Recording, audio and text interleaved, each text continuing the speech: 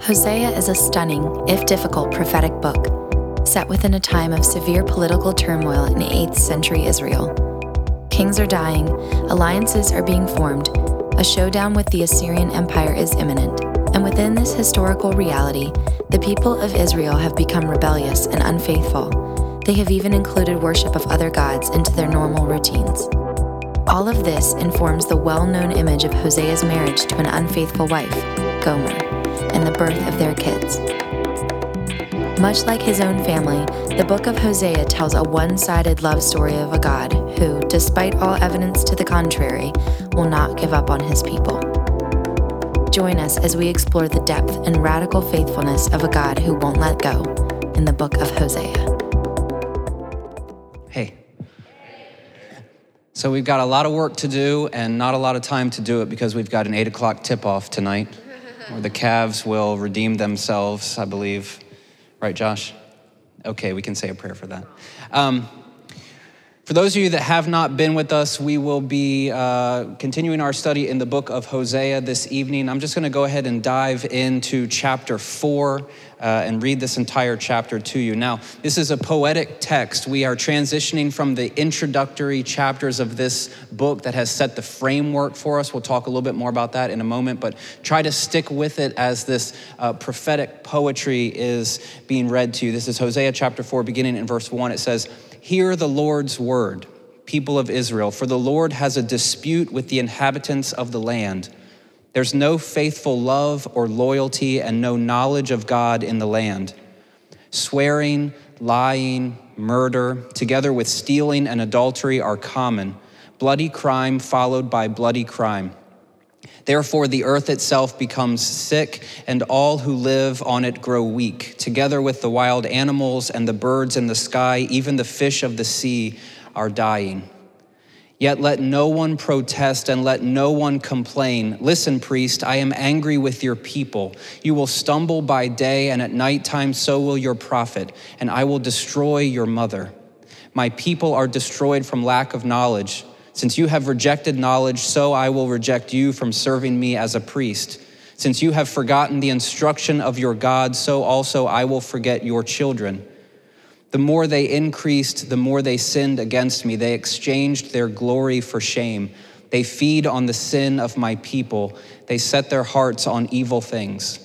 The priest will be just like the people. I will punish them for their ways and judge them for their deeds. They will eat but not be satisfied. They will have sex like prostitutes, but they will not have children, because they have rejected the Lord to devote themselves to false religious practices. Wine and new wine destroy understanding. My people take advice from a piece of wood, and their divining rod gives them predictions. A spirit of prostitution has led them astray. They have left God to follow other gods. They offer sacrifices on mountaintops and make entirely burned offerings on hills. They offer sacrifices under various green trees because their shade is pleasant. Therefore, your daughters act like prostitutes and your daughters-in-law commit adultery. I will not punish your daughters because they act like prostitutes, nor your daughters-in-law because they commit adultery. For the men themselves visit prostitutes and offer sacrifices with consecrated workers at temples. So now the people without sense must come to ruin. Israel, even though you act like a prostitute, don't let Judah become guilty. Don't enter into Gilgal or go up to Bethaven, and don't swear as the Lord lives. Like a stubborn cow, Israel is stubborn. Now the Lord will tend them as the Lord tends a lamb in a pasture. Ephraim is associated with idols. Let him alone. Though they have stopped drinking, they continue to behave like prostitutes. Indeed, they love. Shame is their pride. The wind has wrapped her in its wings. They will be ashamed of their sacrifices. The word of God for the people of God. Let's begin with a word of prayer this evening. God, we are thankful for your word. We are thankful for how it instructs and how it challenges and how it convicts. God, as we attempt to make sense of this ancient text, may you give us wisdom. May you give us insight through your spirit. May you bring about illumination. May we make application to our lives. God, as you addressed your people way back in the 8th century, may you address us again here and now this evening. God, we pray these things humbly in your son Jesus' name. Amen. So I'm going to date myself a bit now, but back when I was in middle school, a mixtape was the way to profess your undying love to the person that you were attempting to go on a date with. A mixtape is an art form because you would spend hours, Brian, going over your collection of cassette tapes to figure out which would be the most important track to open this mixtape. You were trying to set something of a trajectory for where you were going to go. And you didn't want to start out too fast and too loud. You didn't want to start off too soft and put people to sleep. You didn't want to overstep. You just wanted to begin and then enter into this progression of confessing your love to the person that you were sending this tape to. Now, you can make a bad analogy, as I'm doing right now, to the way that scriptures are written and recorded, because in this text, at least in the book of Hosea, we have something of a mixtape because there was a redactor who was entrusted with these oracles, these stories about Hosea and his family, and also these words that Hosea was speaking to the people at the time. And this redactor was attempting to make sense of all of these different texts and to arrange them in a certain way that would convey a certain point to the people. And what we've seen over the last few weeks is this introductory passage in chapters 1 through 3 is something that has set the tone or the trajectory of this book. Elizabeth Ochtemeyer says, the redactor of Hosea's book summarized the prophet's message for us by collecting together the material in chapters 1 through 3 and placing it at the beginning of the work. You could think of this as, this is real fancy terms here, the hermeneutical trajectory for this prophetic letter, for this text that we now have. The way that you are reading is through the lens of this story of Hosea and his wife Gomer and their children and their scorned love between a husband and a wife, and how this is meant to symbolically demonstrate Israel and God. She continues, the redactor's intention with such a collection was that we read chapters 4 through 14, which we have just begun this evening, in the light of that introductory summary. As we have gone into what is called a prophetic oracle, this is when Hosea says, thus saith the Lord, or the Lord's word says. He's going to the people and he's speaking this, either an oracle of doom or an oracle of hope. He's speaking to the people, attempting to right the wrongs. And Elizabeth Ochtemeyer is saying we have to now see that in light of the story that we have heard over the last few weeks. So just as a way of rehashing, the story of Hosea is one of a prophet who is called by God to go and to marry a woman of harlotry or a woman of whoredom. Perhaps even some translations would say a prostitute, although I think that misses the point because in our cultural moment, that term has so much baggage along with it. And Hosea is going to marry this woman as a sign of what the relationship between God and his people is like. Beyond that, in chapter 1, he is also called to have children with this woman, with Gomer. And these 3 children have symbolic names. These names are Jezreel, which we don't really have a lot of identification with, but this was a place of a bloody battle in the Old Testament. This would be similar to naming a child today Hiroshima or Auschwitz. This was something that was indicative of a mass atrocity, and to name a child that in this moment would be outlandish. Not only do they have Jezreel at the family table, they also have a little girl named Not Pitied or Not Compassioned. Not a great name if you're going to set the tone for this life of success for a young girl. We also finally have another young boy named Not My People. Hosea, with his wife Gomer, is setting a symbolic sign act for the people to see and to feel and to enter in to how God is experiencing the relationship that he has with Israel. They are faithless. They have left him high and dry. They have gone after foreign gods, perhaps even prostituting themselves in the process.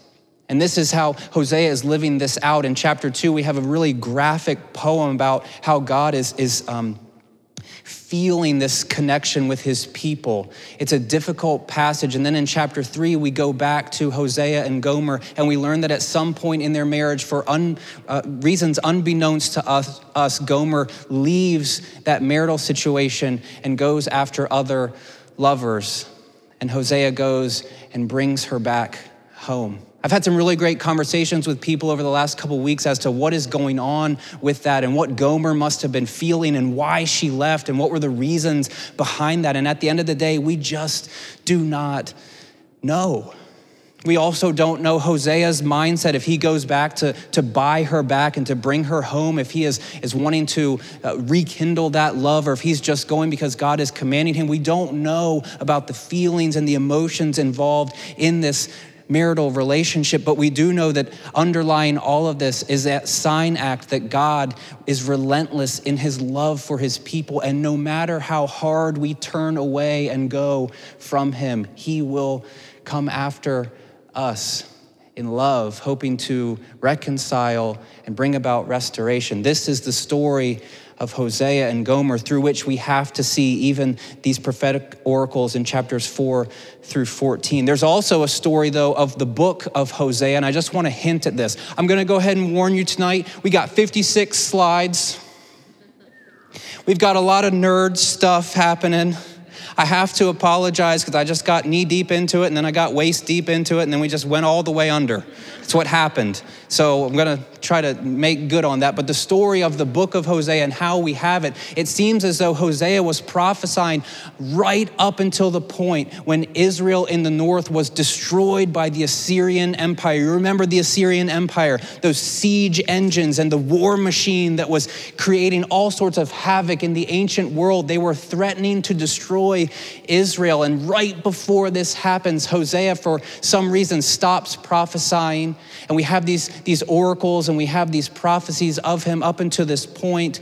But there's traces throughout this book, and this is really cool nerd stuff. There's traces throughout this book that give us some proof or give us some evidence that other hands were in this book much later. Hands from Judah in the south, hands that were saying, these oracles up here in the north that was addressing an issue that happened a long time ago, they're still important for us, and we can still learn something of it today. And we've seen how this redactor, this person, this editor, this mixtape author who wants to start out with maybe a little bit of this and then get into a little bit of that, like we've seen how this person is crafting this thing. But the story of the book of Hosea, it doesn't have a beautiful past. In fact, one scholar says, with the possible exception of the book of Job, the book of Hosea has the dubious distinction of having the most obscure passages of the entire Hebrew Bible. I read all this stuff after we decided to study Hosea. I said, this is going to be great. There's some really cool stories. It's going to be difficult. And I started reading all of these commentaries and commentators saying, this is one of the most difficult books of the entire Bible. And he goes on to say, not only is it difficult because of the content, he says the text, the Hebrew text, is traditionally regarded as the most corrupt and poorly preserved of the Hebrew Bible. And that's something that you guys probably don't think about. Because you have your leather-bound NIVs and you just go for it. And like, this is great, God's word preserved. And, there's no problems here whatsoever. Except when you look at the bottom of your Old Testament, it has little footnotes that says, Hebrew uncertain, Hebrew uncertain, Hebrew uncertain. You're like, what? What? And there's things that you have to deal with in the text to figure out what's going on. And it's not just what the words mean, but it's also when the song is over, if we're going to carry out this mixtape metaphor.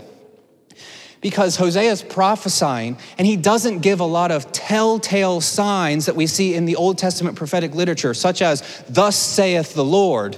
And then you have a natural break. He just kind of starts talking.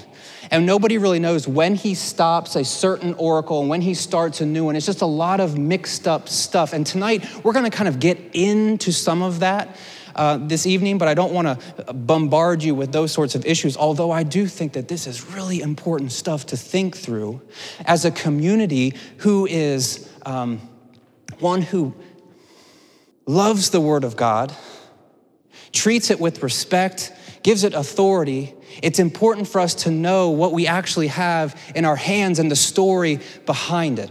One of the early church fathers named Jerome, he says this about Hosea, and then I'll move on to something else. He says, if in the interpretation of all the prophets, we stand in need of the intervention of the Holy Spirit, how much more should the Lord be invoked in interpreting Hosea?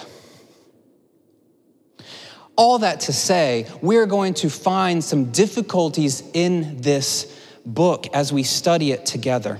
I think that there are 3 different sections in this passage tonight that we can kind of break down. The first is this dispute of Yahweh. In Hebrew, this is called the reeve of Yahweh, this court accusation. This is a legal metaphor where it seems as though God is taking Israel into a legal sort of setting. This is the dispute of God, and we can glean some things from this text and maybe even apply that to our lives this evening. This is Hosea chapter 4. It says, "Hear the Lord's word, people of Israel, for the Lord has a dispute, has an accusation, has a plea against the inhabitants of the land. There's no faithful love or loyalty and no knowledge of God in the land. There's no emet, there's no chesed, and there's no da'at Elohim. There is no faithfulness, there is no devotion, there is no loyalty amongst these people with regard to the relationship that I have with them. They will not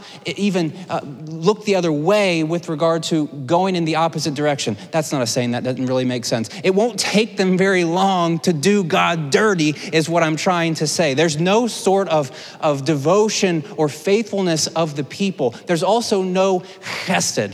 Now let's get guttural here. Go back deep in the back of your throat and go, chesed. I told you, it feels nice, doesn't it? I've told you this before. If you want to really emphasize, get a glass of milk. You can really get back in there.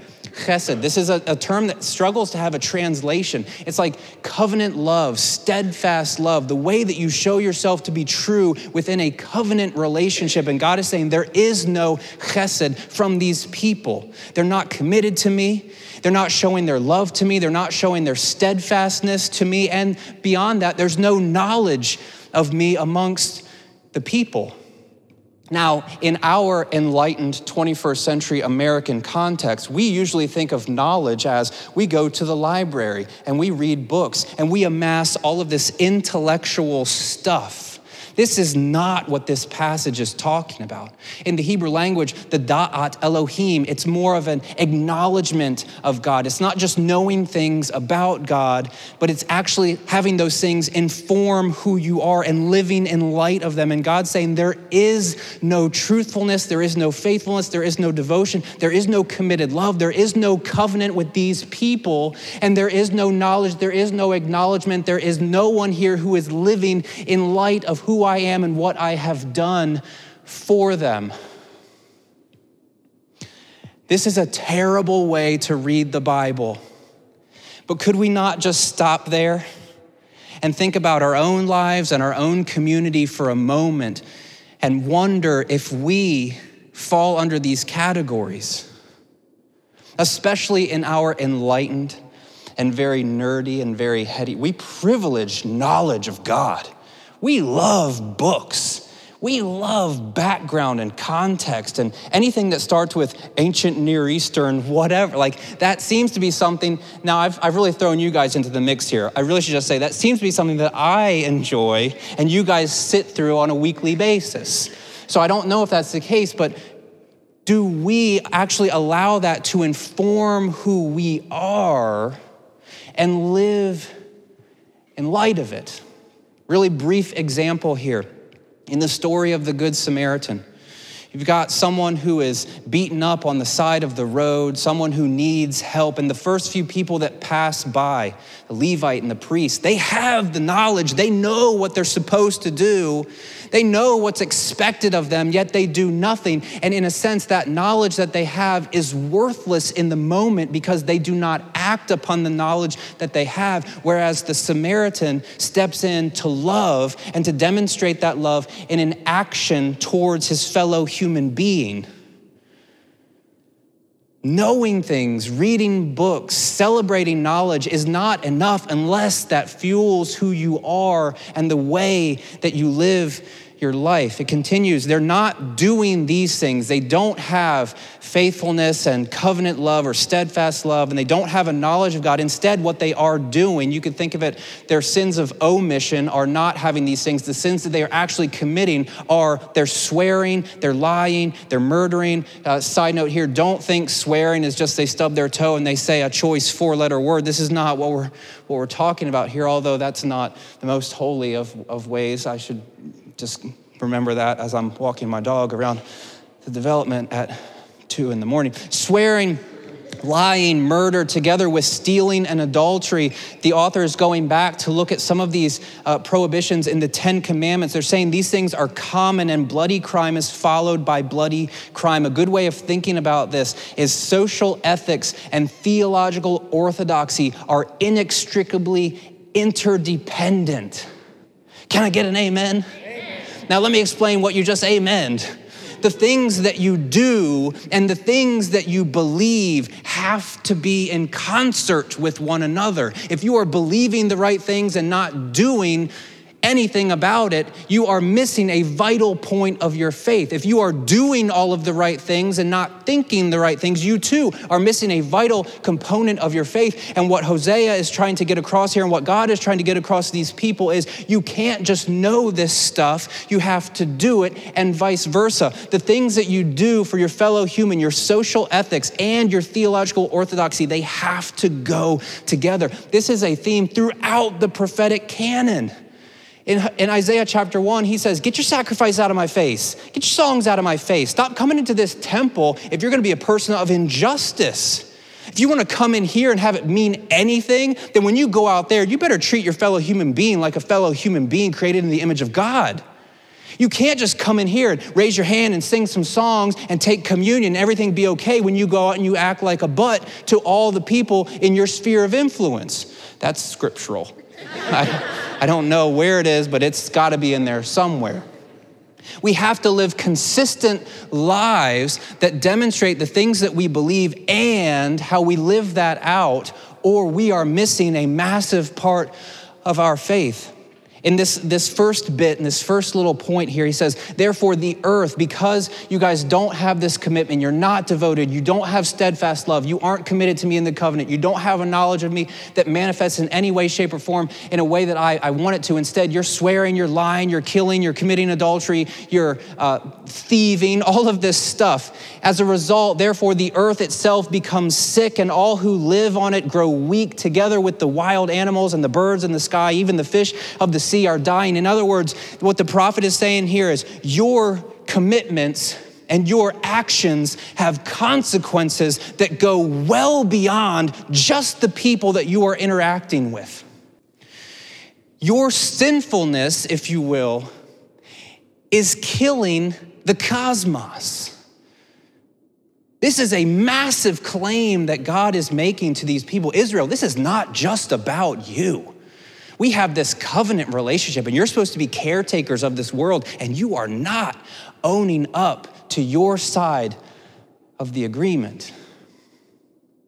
Now, I do want to at least pause here and say that when we think that our sinfulness only affects us, we are sorely mistaken.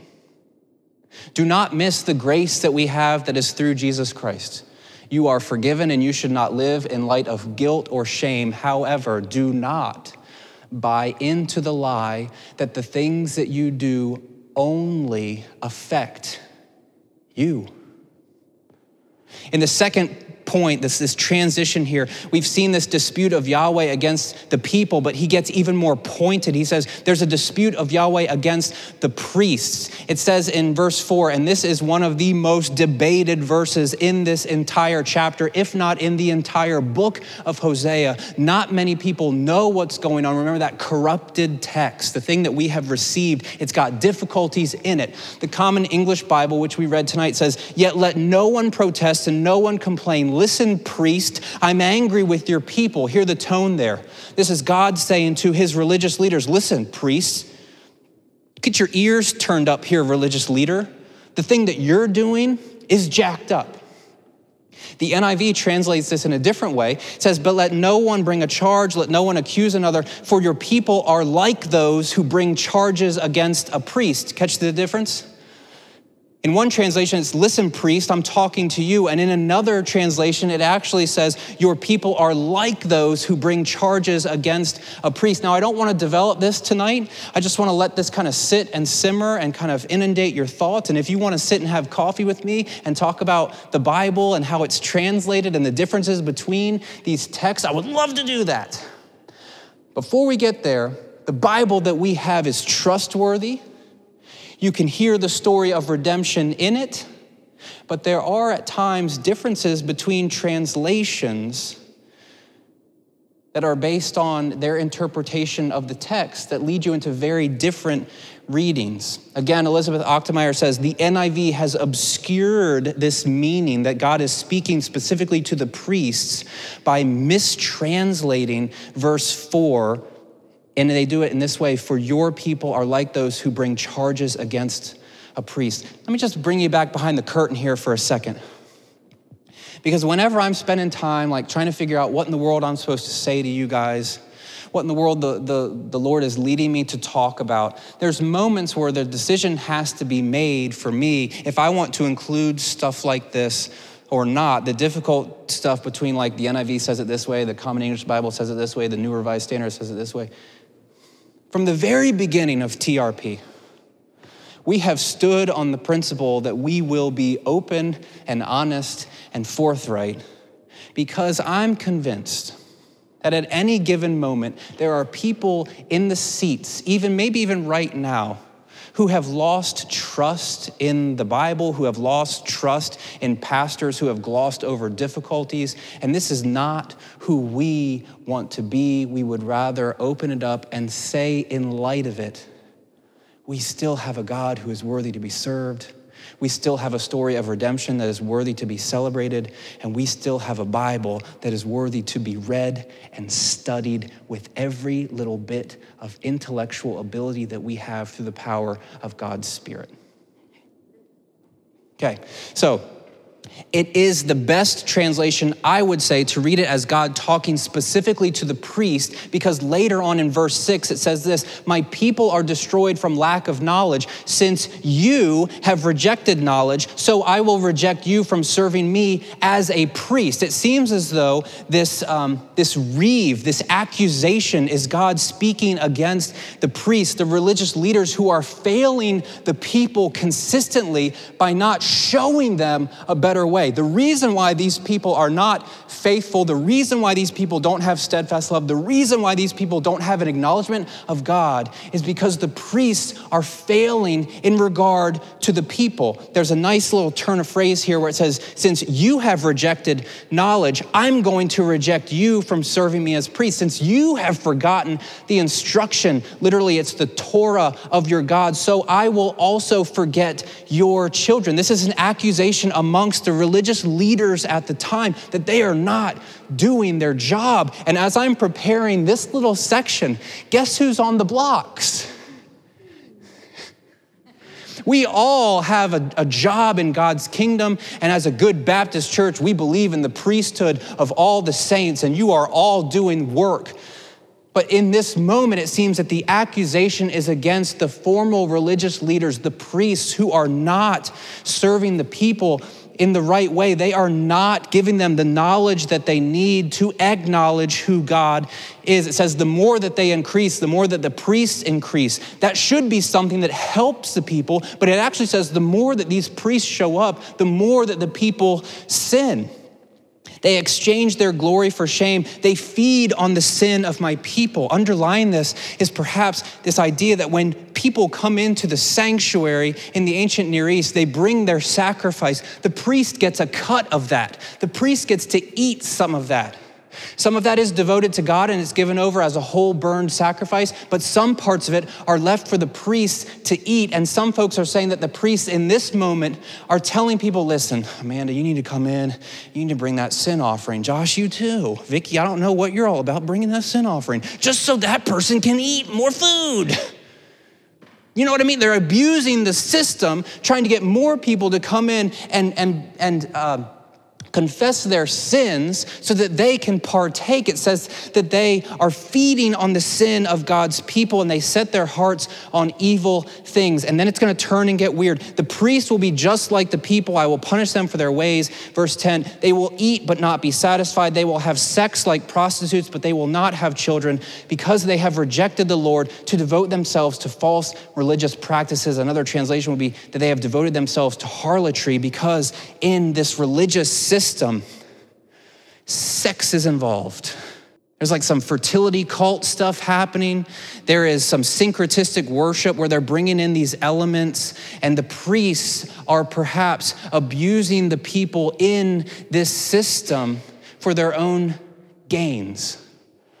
We could pause there for a moment to at least reflect on, and this is something I've been thinking about all week.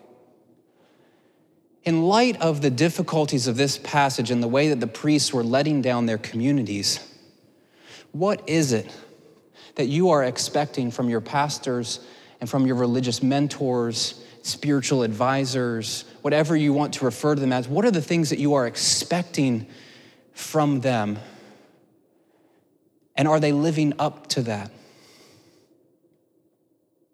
Because I think it's important, at least in this passage, Hosea is putting these people out there and calling them to task, saying, listen, you guys are dropping the ball. And the only way that I can see that happening for us is if you people are, I'm going to get a little bit selfish here for a moment, are consistently in prayer for your religious leaders, but then also able to have conversations with us when you see things that are happening that seem to be rubbing you the wrong way, that seem to be going in a direction where God is not wanting me or us or all of TRP to go. I'm hopeful that we can have those honest and open conversations where we're able to see the role of our religious leaders, whether they're in-house or out of house, and to note that they have influence in our lives and that they should be held accountable. The third section, the results of this, the results of the atrocities from the priests. It says, my people take advice from a piece of wood, and their divining rod gives them predictions. A spirit of prostitution has led them astray. This is one of Hosea's most important phrases here, the spirit of prostitution that is leading the people away from serving God. They have left God to follow other gods. It says, I want you to take note of some of the language here.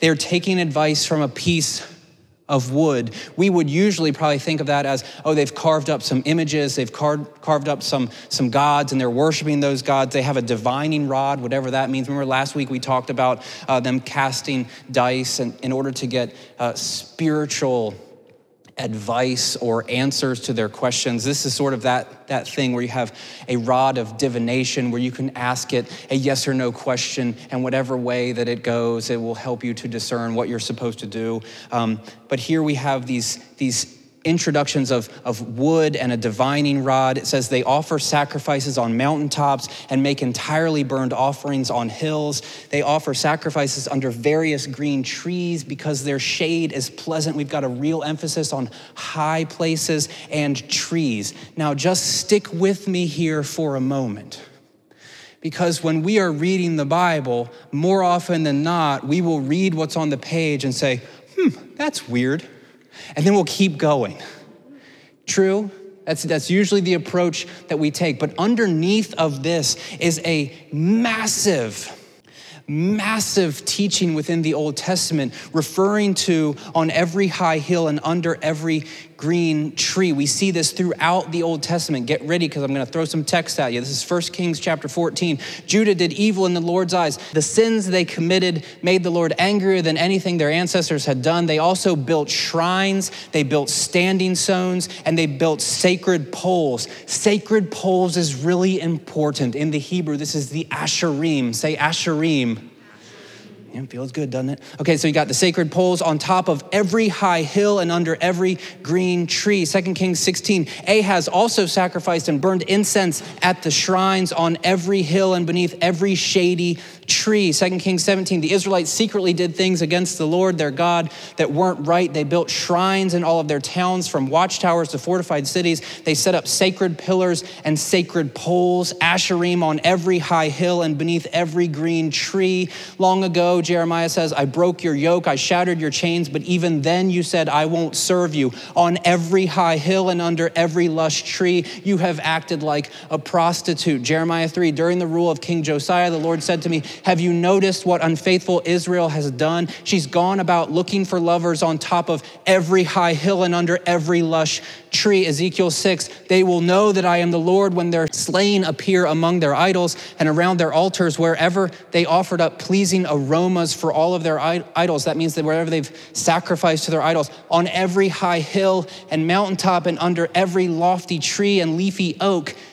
Last one, Deuteronomy, in the law code, you must completely destroy every place where the nations that you are displacing worshiped their gods, whether on every high mountain or hills or under leafy green trees. Rip down their altars, shatter their sacred stones, burn their Asherim with fire, hack their gods' idols into pieces, wipe out their names from that place. On every high hill and under every leafy green tree, people were worshiping false gods. And we see that same sort of thing happening in the book of Hosea. And some scholars have pieced things together. The sacred poles that keep showing up, the high places and under the trees, they seem to be connecting these dots. And one scholar says, why the biblical writer's obsession with trees? It seems pretty obvious. A luxuriant green tree represents the goddess Asherah. Remember the Asherah poles, who gives life in a barren land and on the ridges and hilltops where one seems closer to the gods and can lift up one's eyes to the heavens. The trees and groups of wooden poles erected to her added to the verdant setting and the ambience of luxuriousness, of plenty. My people take advice from a piece of wood, and their divining rod gives them predictions.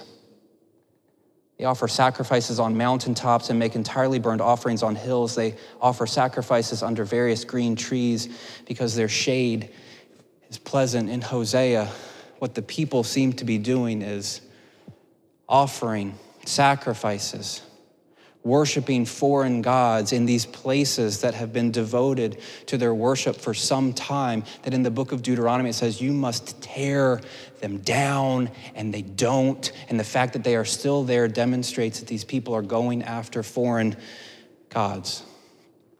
Last thought about this, because I think it's really interesting and important. He says, therefore your daughters act like prostitutes. Remember, because at these shrines and at these places of worship, there's a sexual component. This is a fertility cult. There's people that have given themselves in order to act out the impregnation of the land by Baal. Your daughters act like prostitutes, and your daughters-in-law commit adultery. But I will not punish your daughters because they act like prostitutes, nor your daughters-in-law because they commit adultery. Instead, it's the men who themselves visit prostitutes and offer sacrifices with consecrated workers at the temple. In other words, what God seems to be saying is, men, step up to the plate. Stop doing what you're doing, and let's take care of this thing that's running rampant within the people. This is a really progressive, I think, teaching for an Old Testament text. Instead of just throwing the women under the bus, what God is saying is, men, you need to change this because you're the ones that are going to these shrines and having sex with these people, and that's not appropriate for my people. Anyone who's following me, stop what you're doing. I don't want to connect dots for you this evening, but I think that if you allow yourself to go there, we can connect some of those dots, perhaps in the way that men might live out their lives, putting the onus on men to be folks who make the right decisions for the sake of the people that they are abusing, whether literally or metaphorically. This is track one of Hosea's mixtape. There's a lot of junk that's happened here tonight. There's a lot of stuff. There's three different components of what's going on. We've seen how Israel has gone after other gods. We've seen how Israel has no faithfulness. They have no devotion. They have no covenant love. They have no knowledge of God. We've seen how the religious leaders are leading them all astray. And there's one turn that I think that we can make here at the end that has more points of application for us. And again, I apologize. There's lots of words on the screen. And if that really offends you, just look up and admire the architecture or the pipe organ over there. Count how many pipes there are. As I read to you from this, Elizabeth Ochtemeyer says, Israel in its worship of the fertility gods and goddesses is captive to a spirit of harlotry. That is the major theme of this oracle, and it's a theme that Hosea will develop further in chapter 5. The Israelites are unable to repent and mend their ways. They cannot relinquish their worship of the Baals, the foreign gods, and obey the covenant commandments of their God. They are slaves of their sin, and unless God does away with the Baals and gives the Israelites a new nature, they cannot reform. Hear this. What people cannot do for themselves, God must do for them. For us in this moment, we can look back at this text and we can see similarities between these people because we might not be going after the Asherah poles. We might not be committing goddess worship, but there are things in our lives that we worship that take us away from who God is. Sex, money, power, status. We have these things that we go after that we put God on the back burner for.